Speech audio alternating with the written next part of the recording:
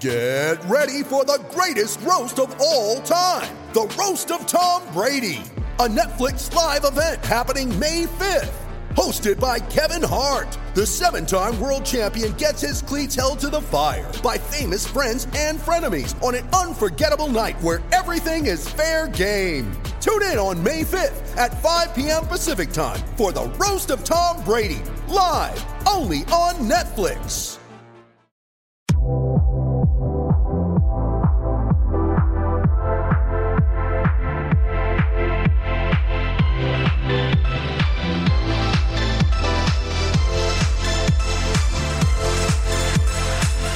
Today on Stick to Football, we're going to run down all the news and notes surrounding the NFL draft, and free agency. We're going to give you our dream quarterback fits. A player spotlight is back, and then some draft-on-draft questions to end this thing. You get, again, Matt, Mello, and Connor. You can check us out on Bleacher Report's YouTube page. There's a Stick to Football playlist, or you can listen to the show 3 times a week wherever you get your podcasted, fellas.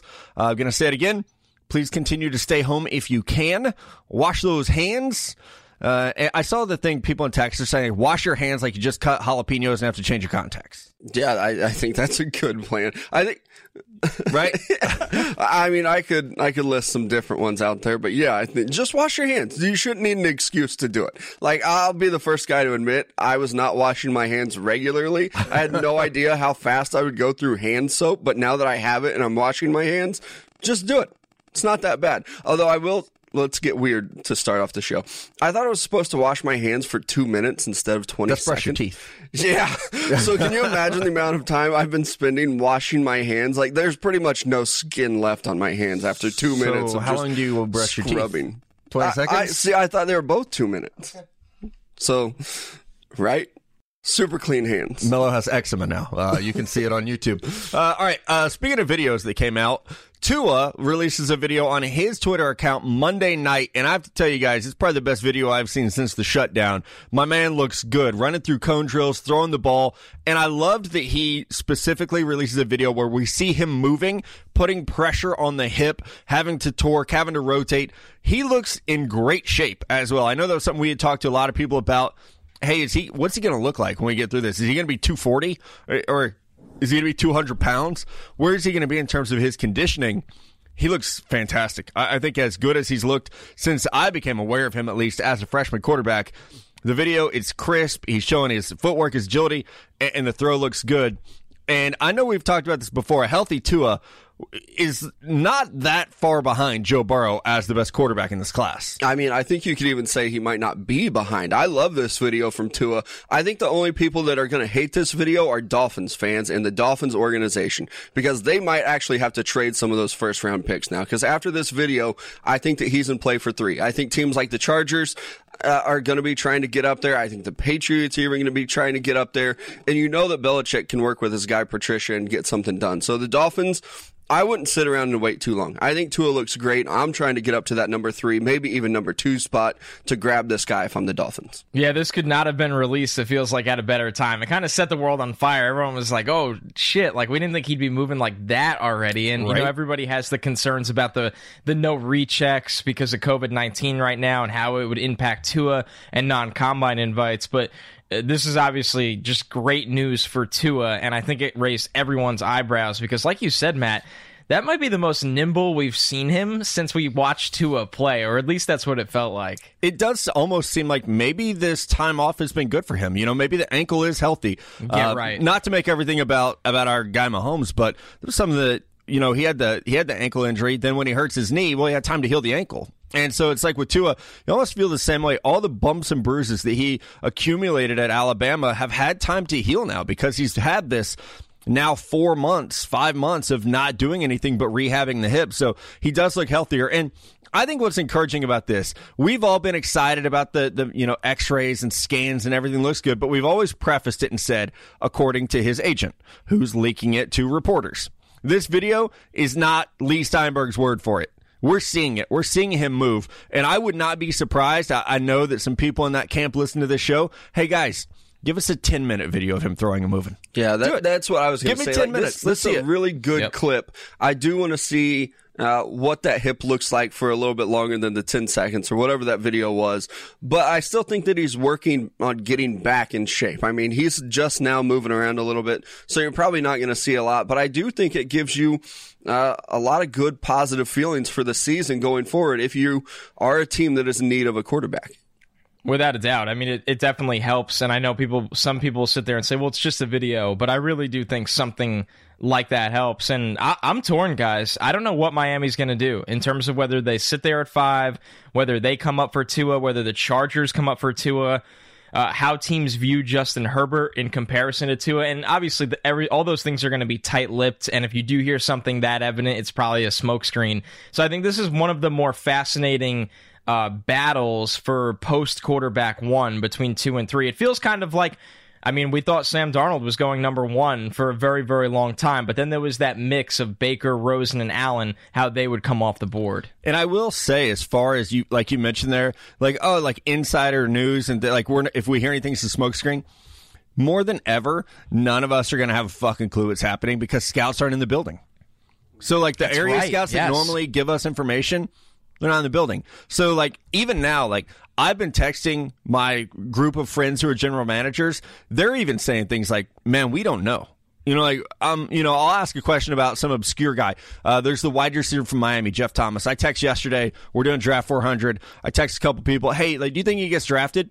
There were a couple of GMs that were like, we are not even close to having an opinion on a guy like that right now. So it's wow. Well, it's a month out. So right. I went ahead and let them know he's not draftable, but it's still like you would expect him to be farther ahead at this point in time. So and that could vary team to team, but there are a lot of folks they feel like they're behind the ball. Let's move ahead here. Trent Williams, Washington Redskins, did not play last year, and he releases on Tuesday morning a statement through his agent to Adam Schefter and Ian Rappaport and the rest of that crew that he wants released or traded. Now, it seems like he's a little upset that Quentin Dunbar spoke out against the team and got traded to Seattle for a 5th-round pick, and here he is, hadn't played in a year, and can't get moved. And one thing that you continually hear around the league is that Trent Williams, what he wants in terms of contract and what Washington wants in terms of compensation are just too high to get him moved right now. Yeah, and I feel bad for Trent Williams. I mean, this guy's been trying to get out of this relationship so hard, but it's just not working for him. They want to keep him around. He wants to explore new things. I think it's just time to cut ties with him. If you're the Redskins, try to move him, try to get a pick back for him, but it's just not going to work out. You're not going to mend that relationship. At the end of his career, he probably wants to go somewhere where he can have some more success as a team with a winning team. Let him do it. Find a pick. Find a partner. And all signs pointed to that they were holding out for a 2nd-round pick. And it felt like, guys, at some point last year, they might have even had a chance to get a 1st-round pick. And Bruce Allen would not move him. So this is an asset that has just fallen off a cliff right now when you look at Trent Williams. And like you said, Mello, for Trent, you kind of almost feel bad for him because he feels like the organization at a time was dishonest with him and that he wants to go out and not play there anymore on top of wanting to get paid. And it feels like there's so many hurdles right now. If the Redskins don't cave soon, this thing will get more and more ugly through certain voices in the media. Yeah, I think so. You're going to see both sides come out, just like we saw with the CBA. You're going to see each side come out supporting their stance. So Trent Williams once moved. Cam Newton, I see one of you added this. Cam Newton will be released today by the Carolina Panthers, and we've said all along this is a player who's going to be very, very difficult to trade because of the medical situation. If you're a team, if you're the Chargers and you want Cam Newton, you can't bring him in for a physical right now. You have to find a neutral party, basically. An orthopedist is what a lot of people are doing to get the physical done. So Cam Newton going to be released. And I think that he is going to have a little bit of a tough time finding a deal unless he's willing to take a short-term contract that is very incentive-laden because of the questions about injury. A guy who's been hurt for the last 18 months, basically. I mean, yeah, that's a good, 2 seasons that we've been seeing Cam Newton. And I love Cam Newton. And I know that we've been talking a lot about him and even what he did in college. I love Cam Newton. But I think that he's another guy kind of like Todd Gurley. He's going to have to take a short contract. Throw in a lot of incentives for him. But I just don't know if I'm going to give this guy a 2 or 3 year deal to come be my quarterback. He's another guy that's going to have to take that Ryan Tannehill deal and go to a team that needs a backup that maybe he can compete for a starting job. I think Oakland would have been a really good fit with John Gruden. They don't need him now. Now they have Marcus Mariota. And I think one of the questions you have to ask with Cam right now is he going to take less money to go somewhere where he feels like he can build back up his stock, because it's probably going to be a one-year deal no matter where he goes. But if New England calls, would you go there? They don't have a lot of cap space, guys. No, they don't. If they have any interest in Cam Newton, and I'm not sure if they would or if they do, but they're not offering him $20 million a year or anything like that. This would be a very, very low market deal. But if you're Cam Newton, you're sitting there and going, man, if I play for cheap this year, if I feel like I'm healthy and get back to being myself, I could cash in on one of those $60 to $100 million deals the following year. So it's going to be a very interesting time for Cam Newton, and I'm very curious to see how the league values him after everybody really already made their quarterback plans for next year. I think that's the hard part is, like, where does he go? You know, we've said the Chargers, but there have been reports that they're not going to add a guy until the draft. Well, and the Panthers even gave him permission to seek a trade. So for the past, I don't even know what day it is anymore, but for the past week, Cam Newton and his agent have probably been talking to teams saying, hey, come get our guy, come get our guy. And the Panthers haven't found any partners for him, which is telling me that no team's willing to give up a 5th rounder for Cam Newton. And also, I mean, the Panthers also traded Kyle Allen for a 5th rounder, which is shocking that Kyle Allen goes that a is. 5th rounder. Player was an undrafted free agent, and then you get a 5th round pick back for him. So they're going to roll into next year, the Panthers, with Teddy Bridgewater, Will Grier, and P.J. Walker. That's the quarterbacks. And so I do think with Cam, like we saw the Bears add Nick Foles. Like Mello said, we saw the Raiders add Marcus Mariota. Where does a player like Cam Newton even go to where you feel like you have a chance to get on the field and try to, as you said, Connor, try to recoup some of that lost value? There's not an obvious situation unless the Dolphins say, you know what, we don't like it in winning this class. We're going to go Cam Newton for a year. Come tutor Tua for a year and be that guy. Maybe the Saints take him on and say, hey, stay in the NFC South. Come work behind Drew Brees, who's often injured. Taysom Hill is our tight end fullback. Be our backup quarterback. Be our Teddy Bridgewater. Yeah, there's not an obvious fit for Cam Newton at all. Mentioned Kyle Allen got traded. That was a bit of a surprise, but now Ron Rivera has a good backup or maybe competition for Dwayne Haskins in Washington. But this one surprised me, guys. I'm trying to watch Tiger King last night, sitting on my deck, and Travis Frederick up and retires, 29 years old, but injuries have been an issue for the player who missed a season not that long ago due to an issue. And the Cowboys had drafted Connor McGovern in the 3rd round last year, basically with this in mind, that this could happen. But Travis Frederick, probably the best center in the NFL at times over the last 8 seasons, now headed off to retirement. Yeah, you hate to see these guys retire early, especially a guy who is at the top of his position. But if you're a Cowboys fan, I think you're going to be okay. I think that offensive line is still going to be one of the best in the league, even without Travis Frederick there. And the interior offensive line of this draft class, I think you can find somebody late that can maybe come in just in case you don't like what McGovern's giving you. Yeah, I'm not expecting them to use a 1st or 2nd round pick on a center just because of this retirement. I mean, there were reports that internally they were ready for this. They have Joe Looney. They have McGovern there. Yep. I think they feel good enough about one of those 2 guys to hold the fort for this year. So obviously, if it's a Dallas fan, you're a Dallas fan, this is not what you want to hear. Frederick's a Pro Bowl player, year after year, a really good player. But I don't think the ship is sinking because of this retirement. No, I don't think it is either. I think that this is a very well-prepared team. As Mello and I were talking before we started recording today, he said, man, I think I could play center on that line, and they'd probably be okay because you get to play between Zach Martin and Connor Williams with Tyron Smith and Lyle Collins. If you're looking for some silver lining, now you've cleared up his cap space. Now you're paying a rookie center instead of an all-pro center. So I was trying to look up. I mean, cap space was about $10 million. So now you have that. Maybe now you can get that Dak deal done and still have one of the best offensive lines in football. All right, how about it would have been nice if it was a little earlier though for Byron Jones. No, to stick around. right? Sorry. No, you're absolutely right. He saw Amari's contract and was like, man, I got to get out of here if they're paying that dude that much. All right, how about this one? Marcus Mariota, speaking of contracts, I know the money that came in was reported, and it's like, it's good backup money. But I saw Monday that if Marcus Mariota ends up playing like a starter, he's going to get paid like a starter. So it makes me think, we've heard for a long time that there's going to be competition for Derek Carr. Last year, a lot of people thought they could have surprised and drafted a quarterback at number 4 overall. They did not. But now Derek Carr has legitimate competition from a player that his GM and head coach, who used to be in the media, publicly loved. Both guys loved Marcus Mariota. Now they haven't. Yeah, and I think that's what's going to make it kind of weird about Gruden and Mayock there for a while, is that we know the guys that they liked. in the draft. We watched Gruden do the quarterback room for years. Mayock been on NFL Network, I think, since that damn thing started. But Marcus Mariota, I think this is a contract that a lot of guys, we were talking about Cam Newton earlier, I think that's what they're going to have to do. You're going to have to take that 1 year prove-it deal. And I like the fit here with Oakland. I think that it's going to push a guy like Derek Carr, who maybe got a little bit comfortable in that locker room of being that starter for so long. Now you bring in another veteran that can push him, but also fits really well in that offense and what they're trying to do. Yeah, and Gruden's obsession with collecting quarterbacks, it's never going to go away. So this one shouldn't really surprise anyone. It would be ironic if what happened to Marcus Mariota last year with Ryan Tannehill happened this year with Derek Carr and Marcus Mariota. That would be pretty crazy. I think Carr had a good year last year, so I'm not expecting him to get benched for any reason. But this is a good, good injury insurance, I think, having Mariota there. And obviously with a staff that is very, very high on him. And quickly, guys, I do want to talk about the NCAA released their top 25. For some reason, they did it in late March. Well, we know why, but a little early for the NCAA to do the top 25. But what was the first word that came to your mind when you saw the Rams' new logo? I just still don't get it. Like, it leaked, obviously, and I thought that it was just going to leak, like we talked about. Maybe they leak it and then they change it a little bit. Nope. It's just not a good logo. I don't like the cartoon-type logos. I do like the color scheme. Sorry, Matt, you can sit out of this conversation.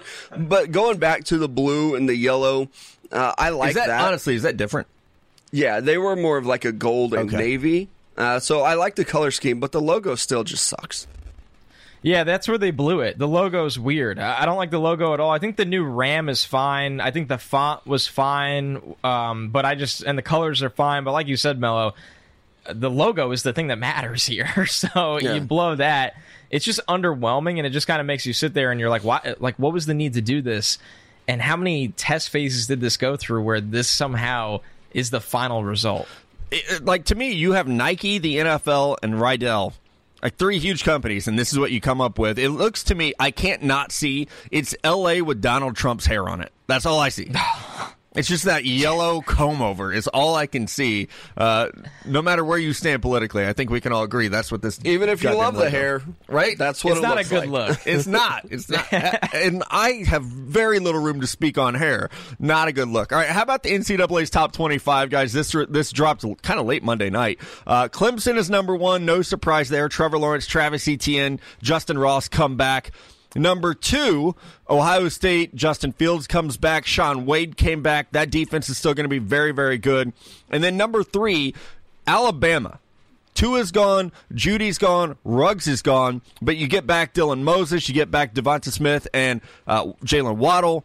You get back Alex Leatherwood, and Mac Jones actually played pretty well in the bowl win over Michigan. Number 4, LSU. I don't know about this one, guys.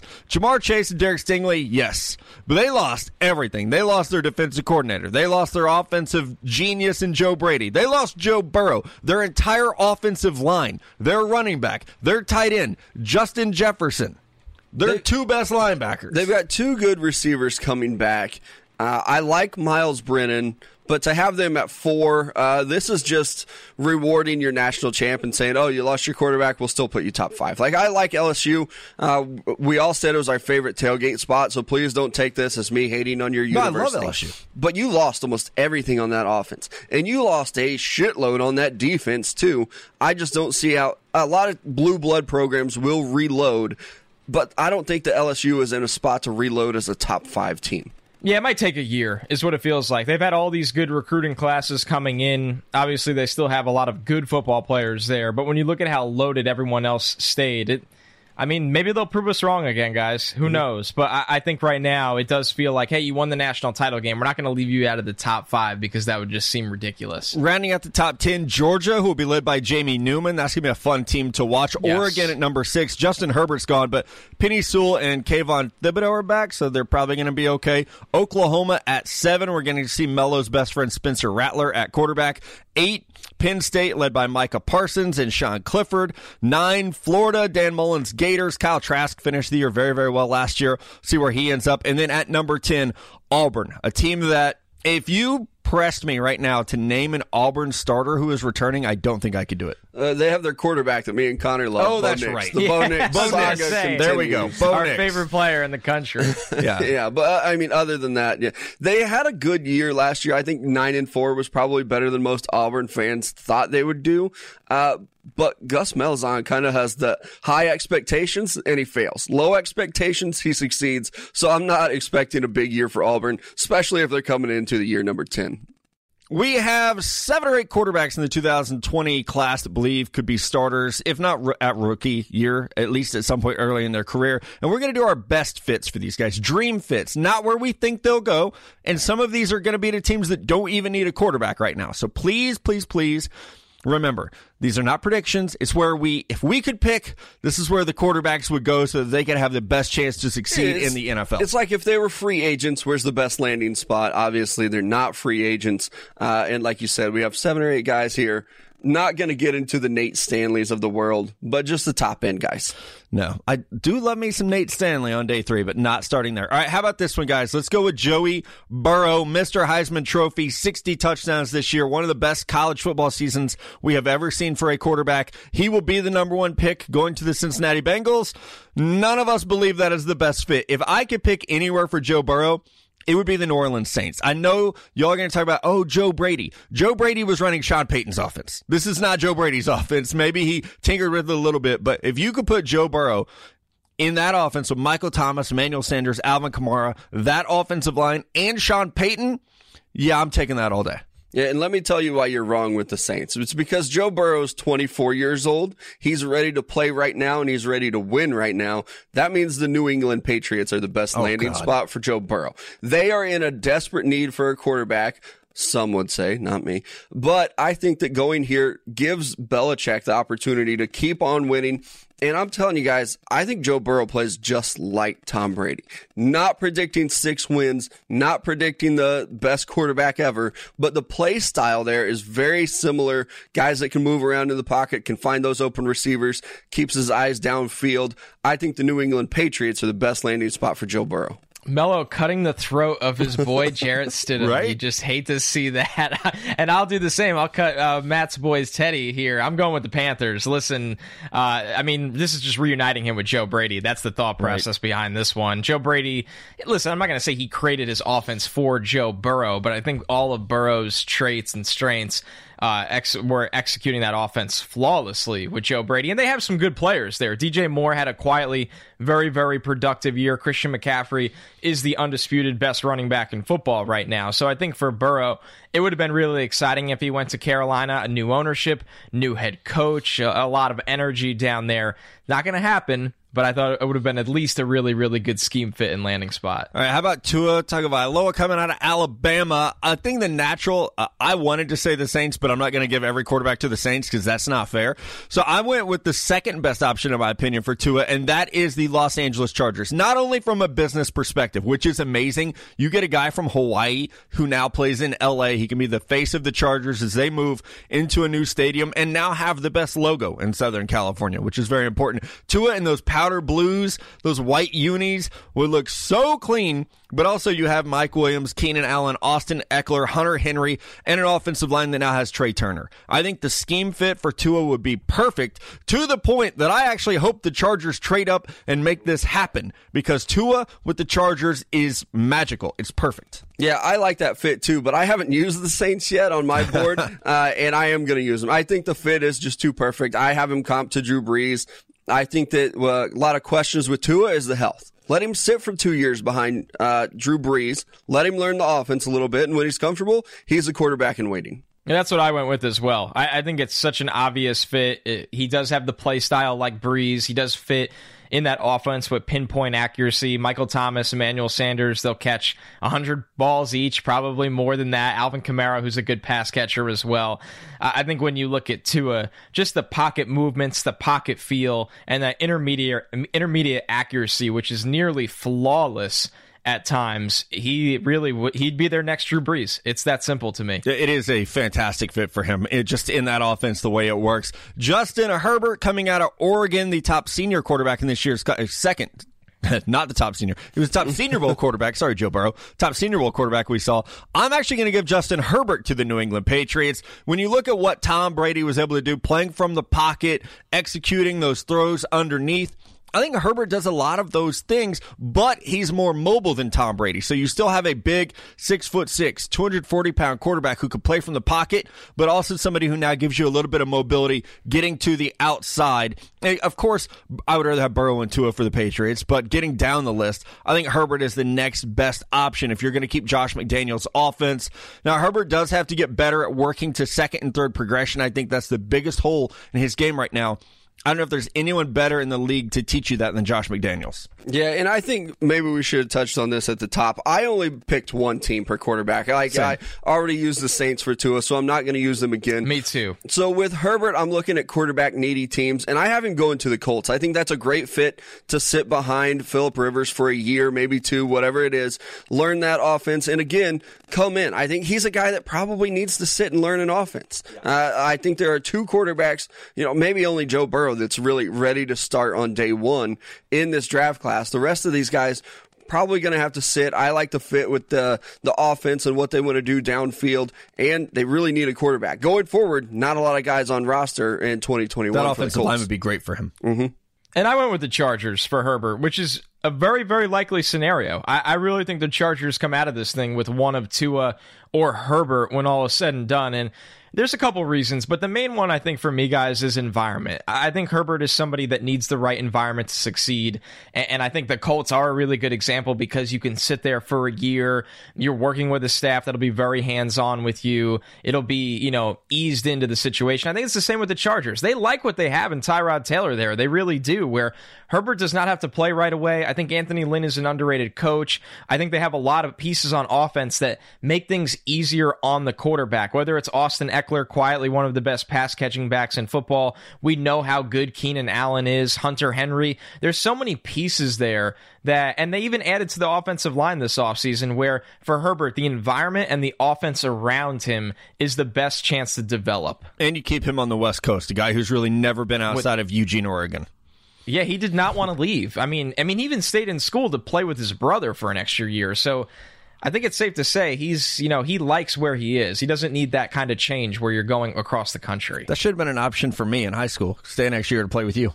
Should have. Right? Man, could have got you to the next level. Would have been fun. Probably would have played college ball that way. All right, Jordan Love coming out of Utah State. A little bit of a small school guy, gigantic arm, very good mobility. You're going to hear comparisons, even if they're lazy, to a poor man's Patrick Mahomes. When I look at the Cincinnati Bengals, guys, I see a team in Zach Taylor. They have weapons on the outside. With Tyler Boyd, A.J. Green, you have a great back in Joe Mixon. You need someone to give you a bit of a spark. So of the quarterbacks who are available still, I think Jordan Love to the Bengals would be the best fit. Also, he gets to go somewhere. There's going to be no pressure on Jordan Love to be great right out of the gate because Cincinnati, they have not been a good team.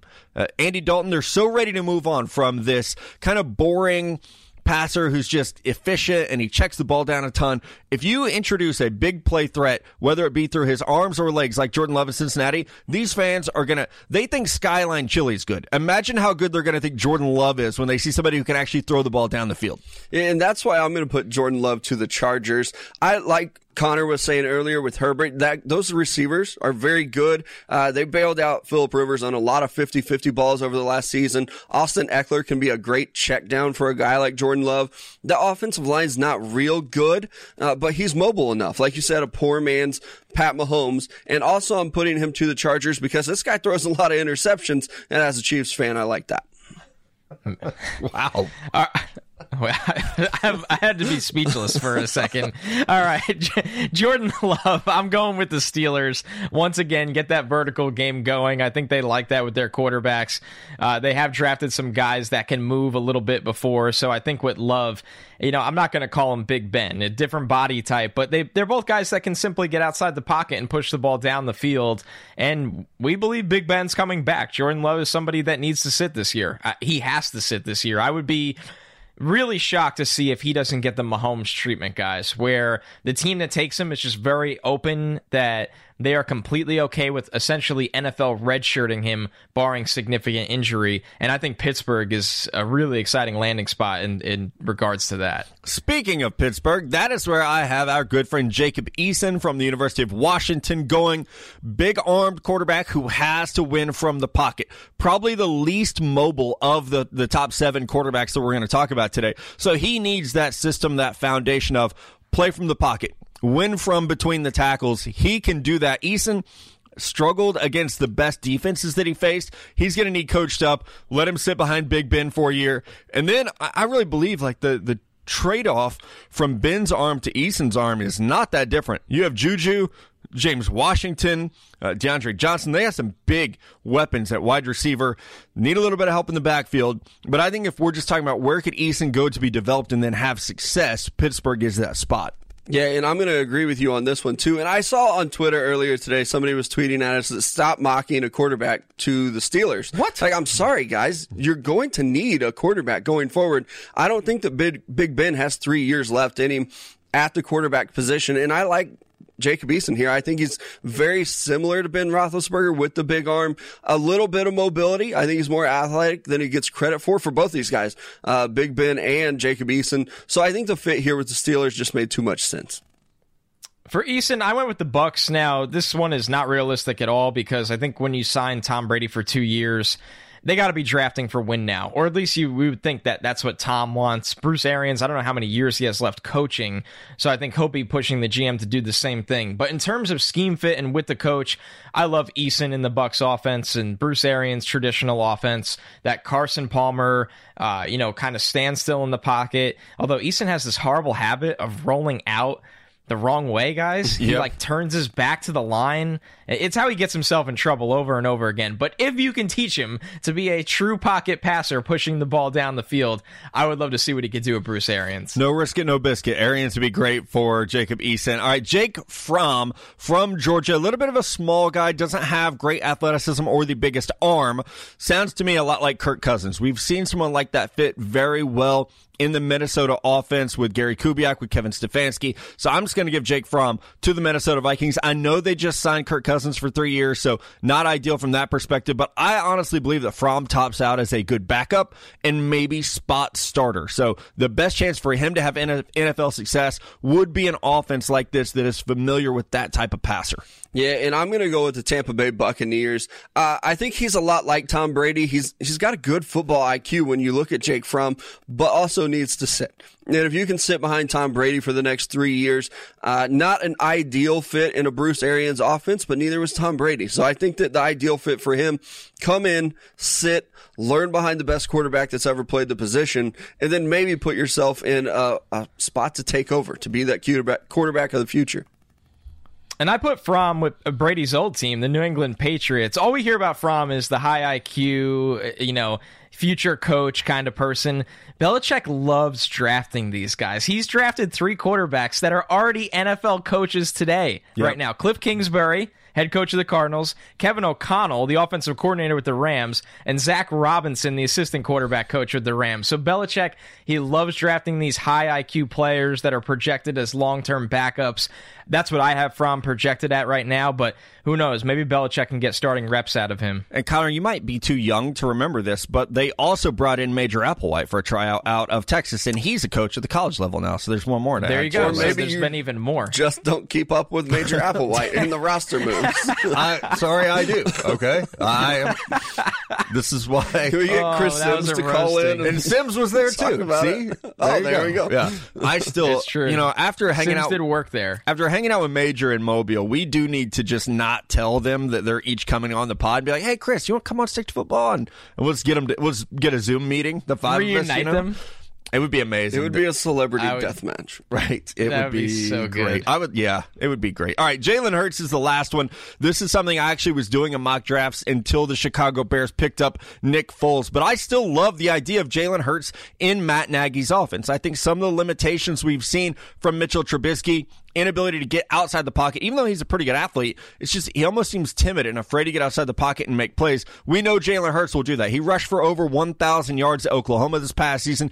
Go back to his time at Alabama. Watch this man make plays with his feet. I feel like Matt Nagy, he almost needs like someone to recharge him, someone to light a fire under his ass. When you see the ability of Jalen Hurts as a runner and a thrower, your imagination's going to go into overdrive. That creativity that we saw in Kansas City is going to come back, and you maybe finally get the best out of the weapons they have there in Chicago. Yeah, and with Jalen Hurts, and again, only trying to use one team one time, I'm running out of options here. I didn't want to take the Bears either because I didn't want to agree with you again. But they have some quarterbacks in place there. So I went with the Carolina Panthers. Teddy Bridgewater is getting paid a lot of money there, but it's a short-term deal.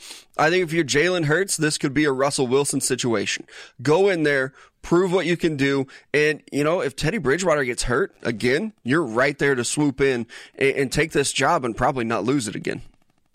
For Hurts, I went with the Vikings. The legendary offensive coordinator there, Gary Kubiak.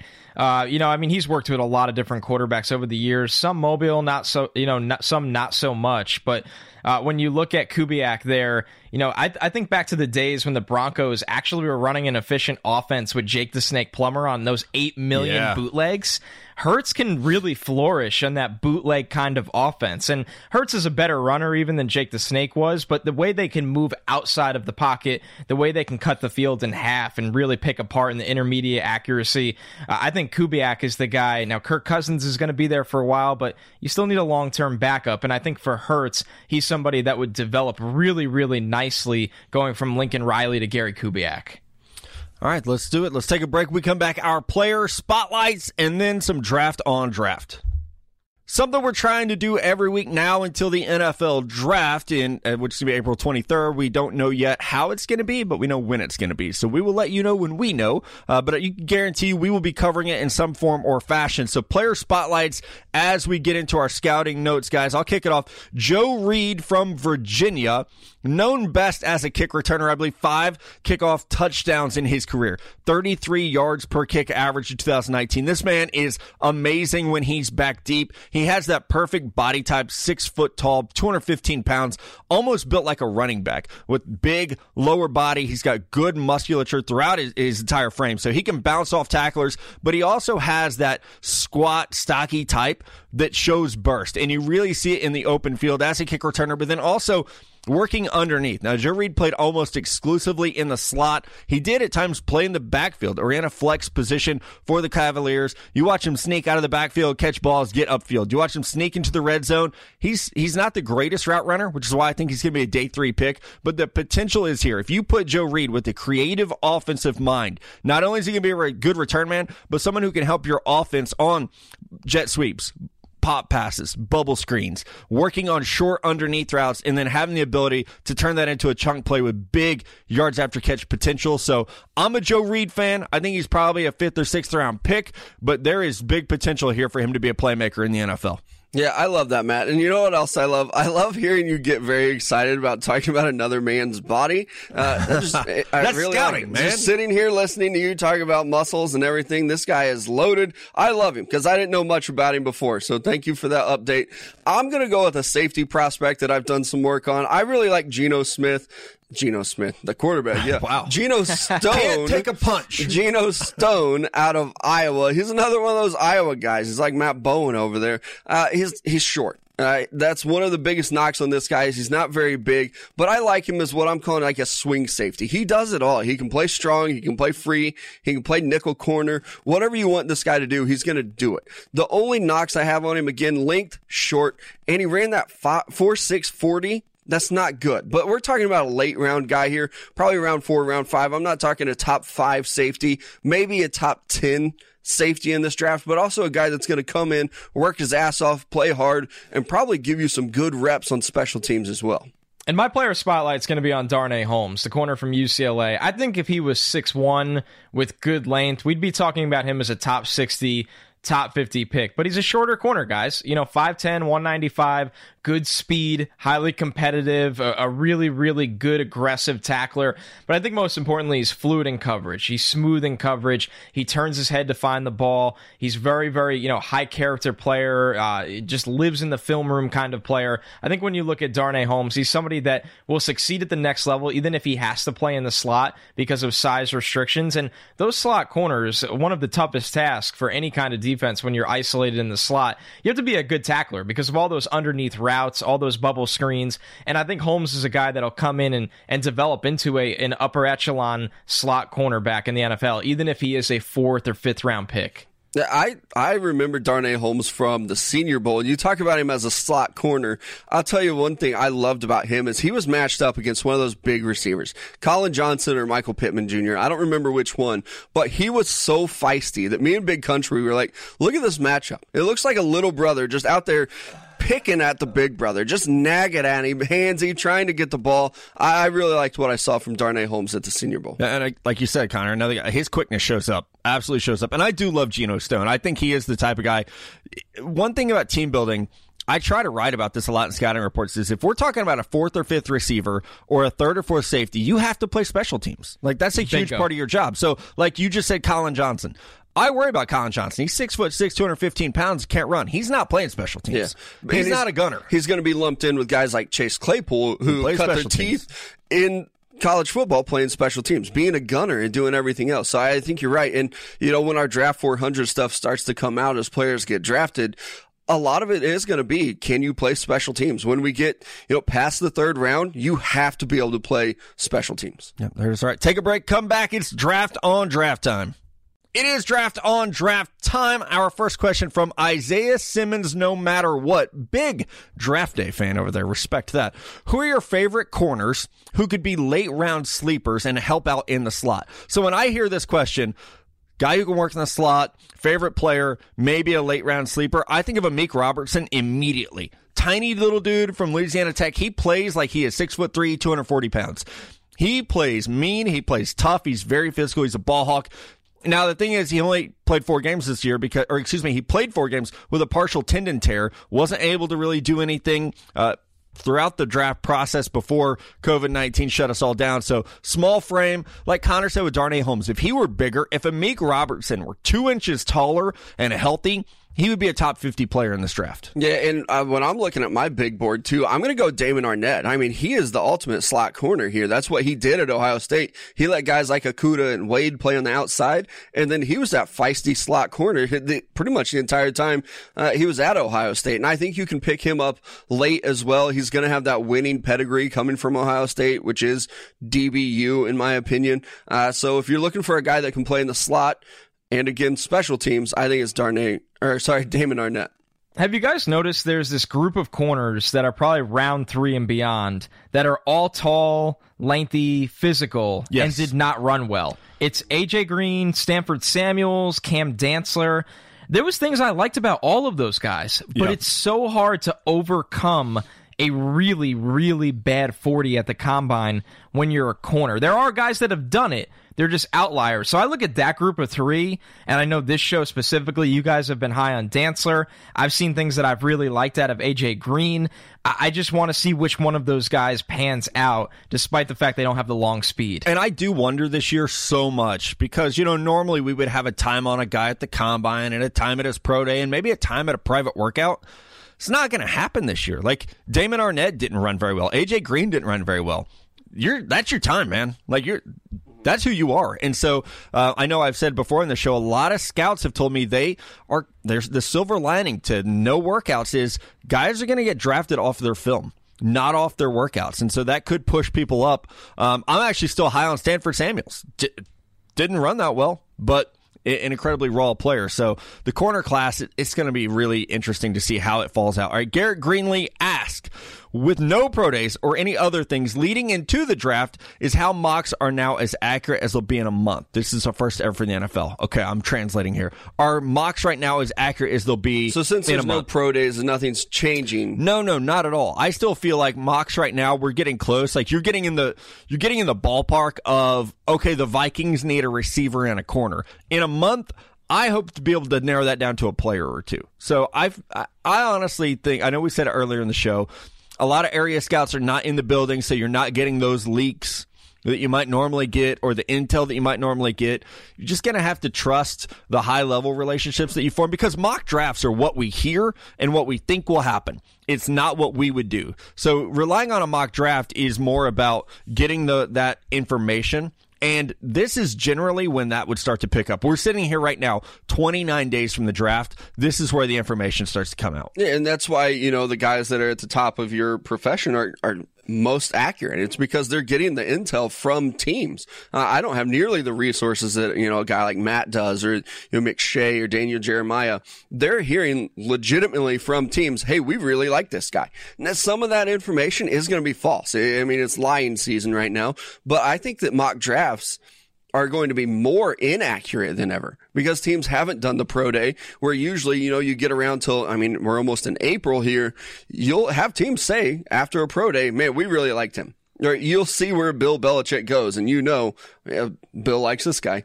And we just don't have that right now. So I think that mock drafts are going to be an ever-changing thing. I know that we've kind of gotten to a rhythm here on this show, but it takes one pick to ruin it. So I think mock drafts are very inaccurate right now. Yeah, I would agree with that. And I think when you look at it, every year, you guys know this as much as anyone, the week leading up to the draft is always chaos. Like everything you thought you once believed, you right. start to doubt. I'm really curious to see how that information... it's all really through texts and calls, so I think we'll still have that this year. There's definitely less rumblings without pro days because you have media at pro days, you have scouts at pro days, you have low-level scouts at pro days that might be more interested in talking compared to a high-level executive. So I think right now it'll be maybe a little bit more of a quiet month than usual, but I still think the week leading up to the draft will be pure chaos. Yeah, which is every year I go through this with my editors of like, guys, please let me file my mock draft as late as humanly possible. And it's always like, yeah, we're going to need that Tuesday morning. It's like, come on, please.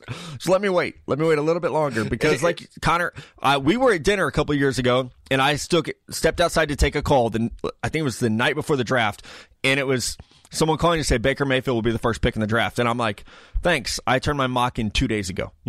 This would have been really helpful to know Monday instead of Wednesday. But the information does come in late. All right, Patty Chamberlain asked, power rank the floors and ceilings for each of the top 5 offensive tackles. Jedrick Wills, Tristan Wirfs, Andrew Thomas, Mekhi Becton, and Josh Jones.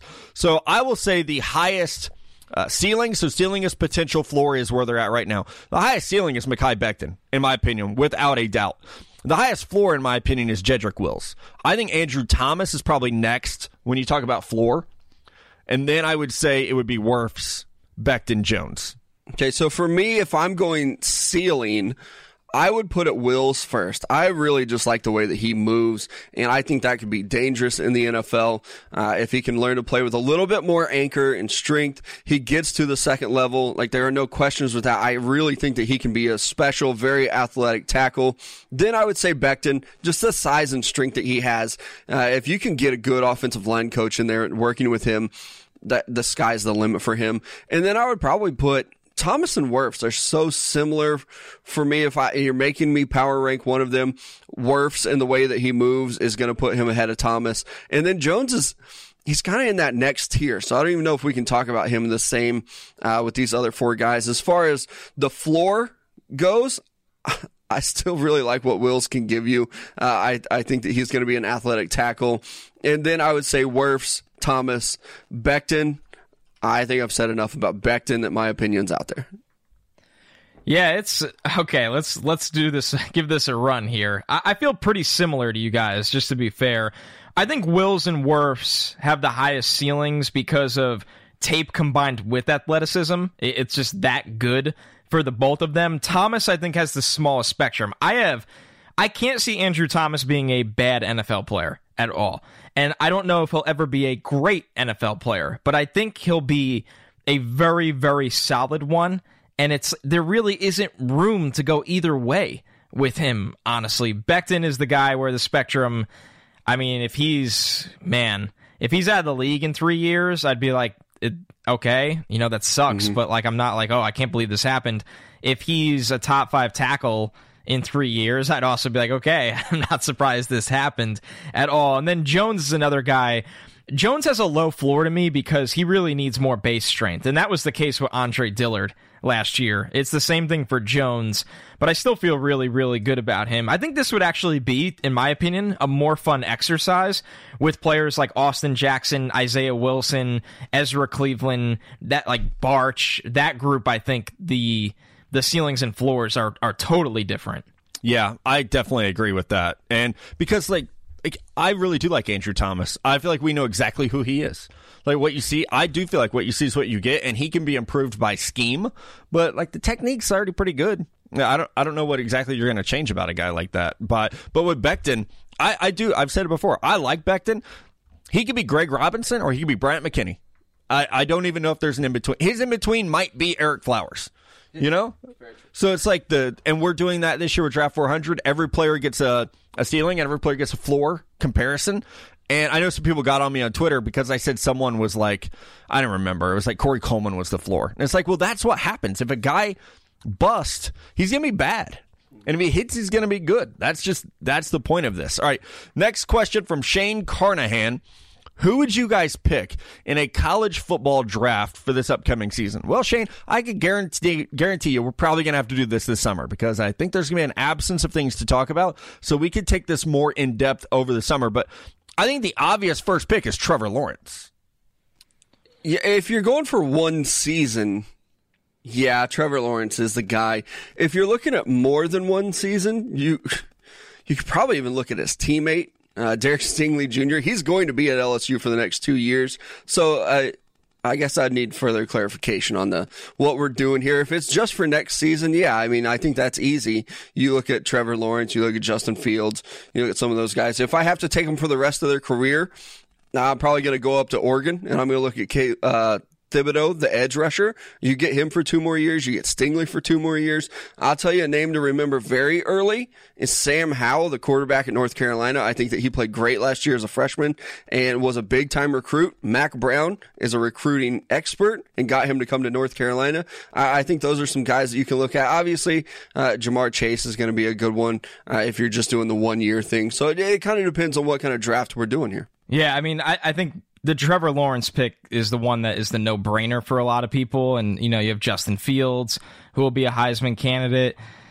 It depends on what team you're drafting for as well, because if you have a pretty decent quarterback, wouldn't you put Jamar Chase in this conversation right away where you feel like he can take over an offense for you? So, Sewell, I mean, from Oregon too. That's a really good one because I mean he feels like and things change quick as I've learned with Grant Delpit this year. But Sewell will be in the top 5 of every one of our mock drafts this summer. Yep. Oh, without a doubt. So that's So this can go a lot of different directions. But if you just need one player and say you're like building a team of walk-ons, you're taking Trevor Lawrence. Oh, I think so. I definitely think so. He's special. He's going to be a guy where whether you call it prospect fatigue or we just over-evaluate, I think that we'll run the risk of that with Trevor Lawrence, where it's like, God, tired of watching this guy. It's been 3 years. All right, last question from the Honey Badger. Would the Jets and Raiders be interested in drafting Jerry Jeudy? If that happens, who could the Niners draft at 13? I mean, I think yes, anything's possible is one thing we like to say. You should never speak in absolutes when you're talking about the NFL draft. I think it's a little unlikely the Jets would draft him. It seems like even the free agency moves, I know they've added a lot of guys to the O-line, but not any pure frontline left tackle type starters that you would think. So I still think the Jets are a team that we expect to go O-line or get an edge rusher. The Raiders, absolutely. The Raiders could also consider CeeDee Lamb or Henry Ruggs. I think at 13, if the Niners keep this pick, because again, they only have 6 selections, they don't have any in rounds 2, 3, and 4.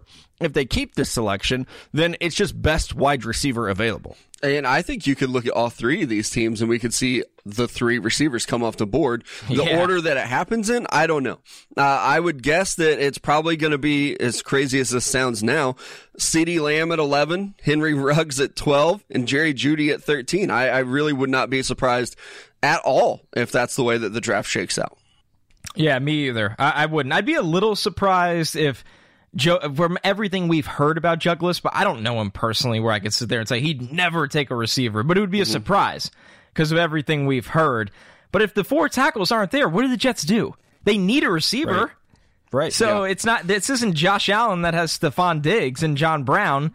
You know what I mean? Or a lot of these quarterbacks. I mean, Baker Mayfield has Odell Beckham. This list goes on and on. Sam Darnold does not have anyone like that. So to sit here and just rule them out, I couldn't do it. The Raiders, of course, we've had all over this receiver class as long as they've had that pick that high. And the Niners, I mean, it feels like if one of the top guys falls into their lap, it just seems like a no-brainer to me because We know that Kyle Shanahan needs to replace a receiver, and he'd like a top flight kind of guy. Connor, if the Jets are sitting there at 11 and all the tackles are gone, what do you want them to do as a fan? Oh, I would take either CeeDee Lamb or Jerry Jeudy if the top tackles are gone. Because, number one, I think both those guys are going to be great. I would take CeeDee because the Jets' red zone passing offense was as bad as a unit can historically be last year, and I think CeeDee single-handedly improves that.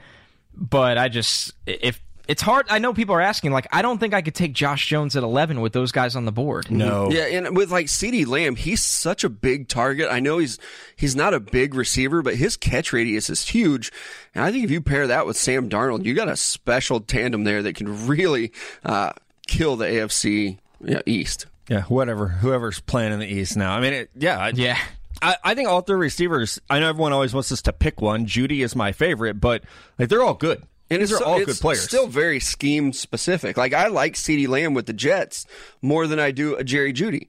But I like Jerry Jeudy with the 49ers more than I do CeeDee Lamb. And I think Henry Ruggs is just going to be a Raider at the end of the day. Yeah. It does feel that way, doesn't it? With Ruggs? I think so. I mean, it seems like we get into this every year, and it's like we just keep mocking these guys to these teams.